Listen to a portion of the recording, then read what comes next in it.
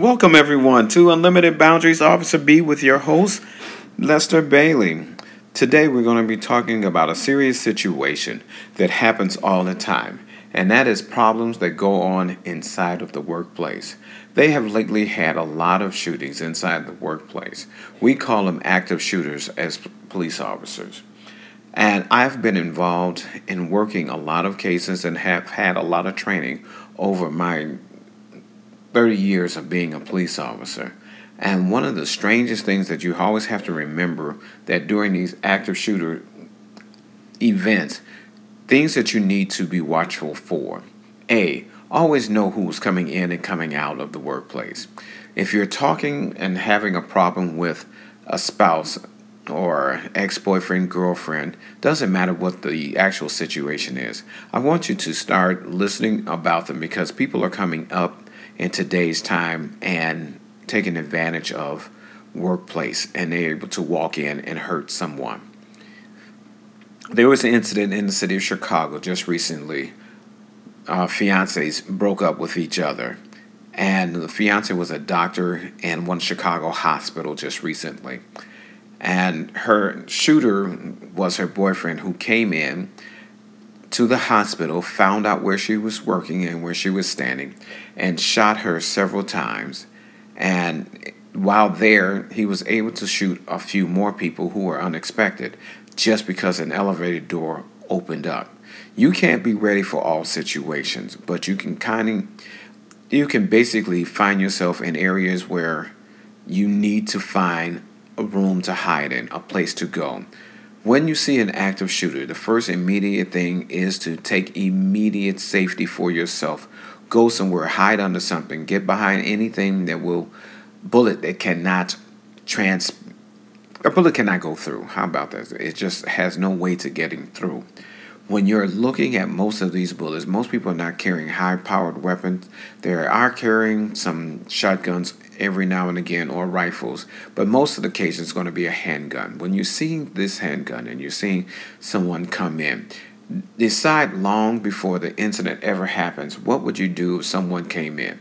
Where's your best place to go?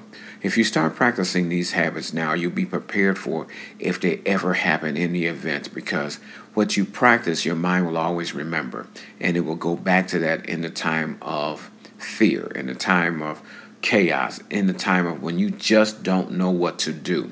So you have to be careful about what your actions are. When you're making a game plan with someone, tell people where you're going to go.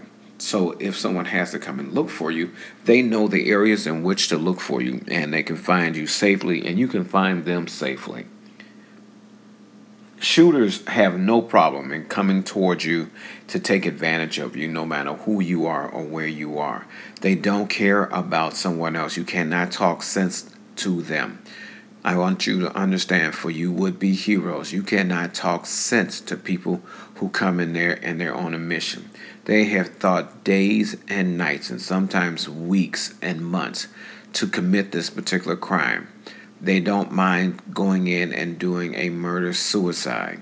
It has happened too many times, and it's one of the worst scenes when you have to go in and you see several people who are injured for life or injured to life because of an active shooter or a problem that they were having with their significant other. I want you all to make sure that during this process that you take cover. If you have someone to call on a cell phone, dial 911 first.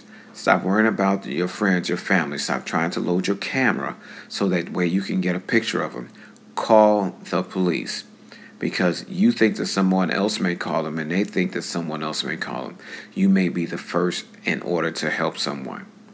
When you have that opportunity, once you have called, and you're calling behind what we call shielding, any place that you can go so that way you stand the best chance of survival. I don't want heroes. I just want to help people.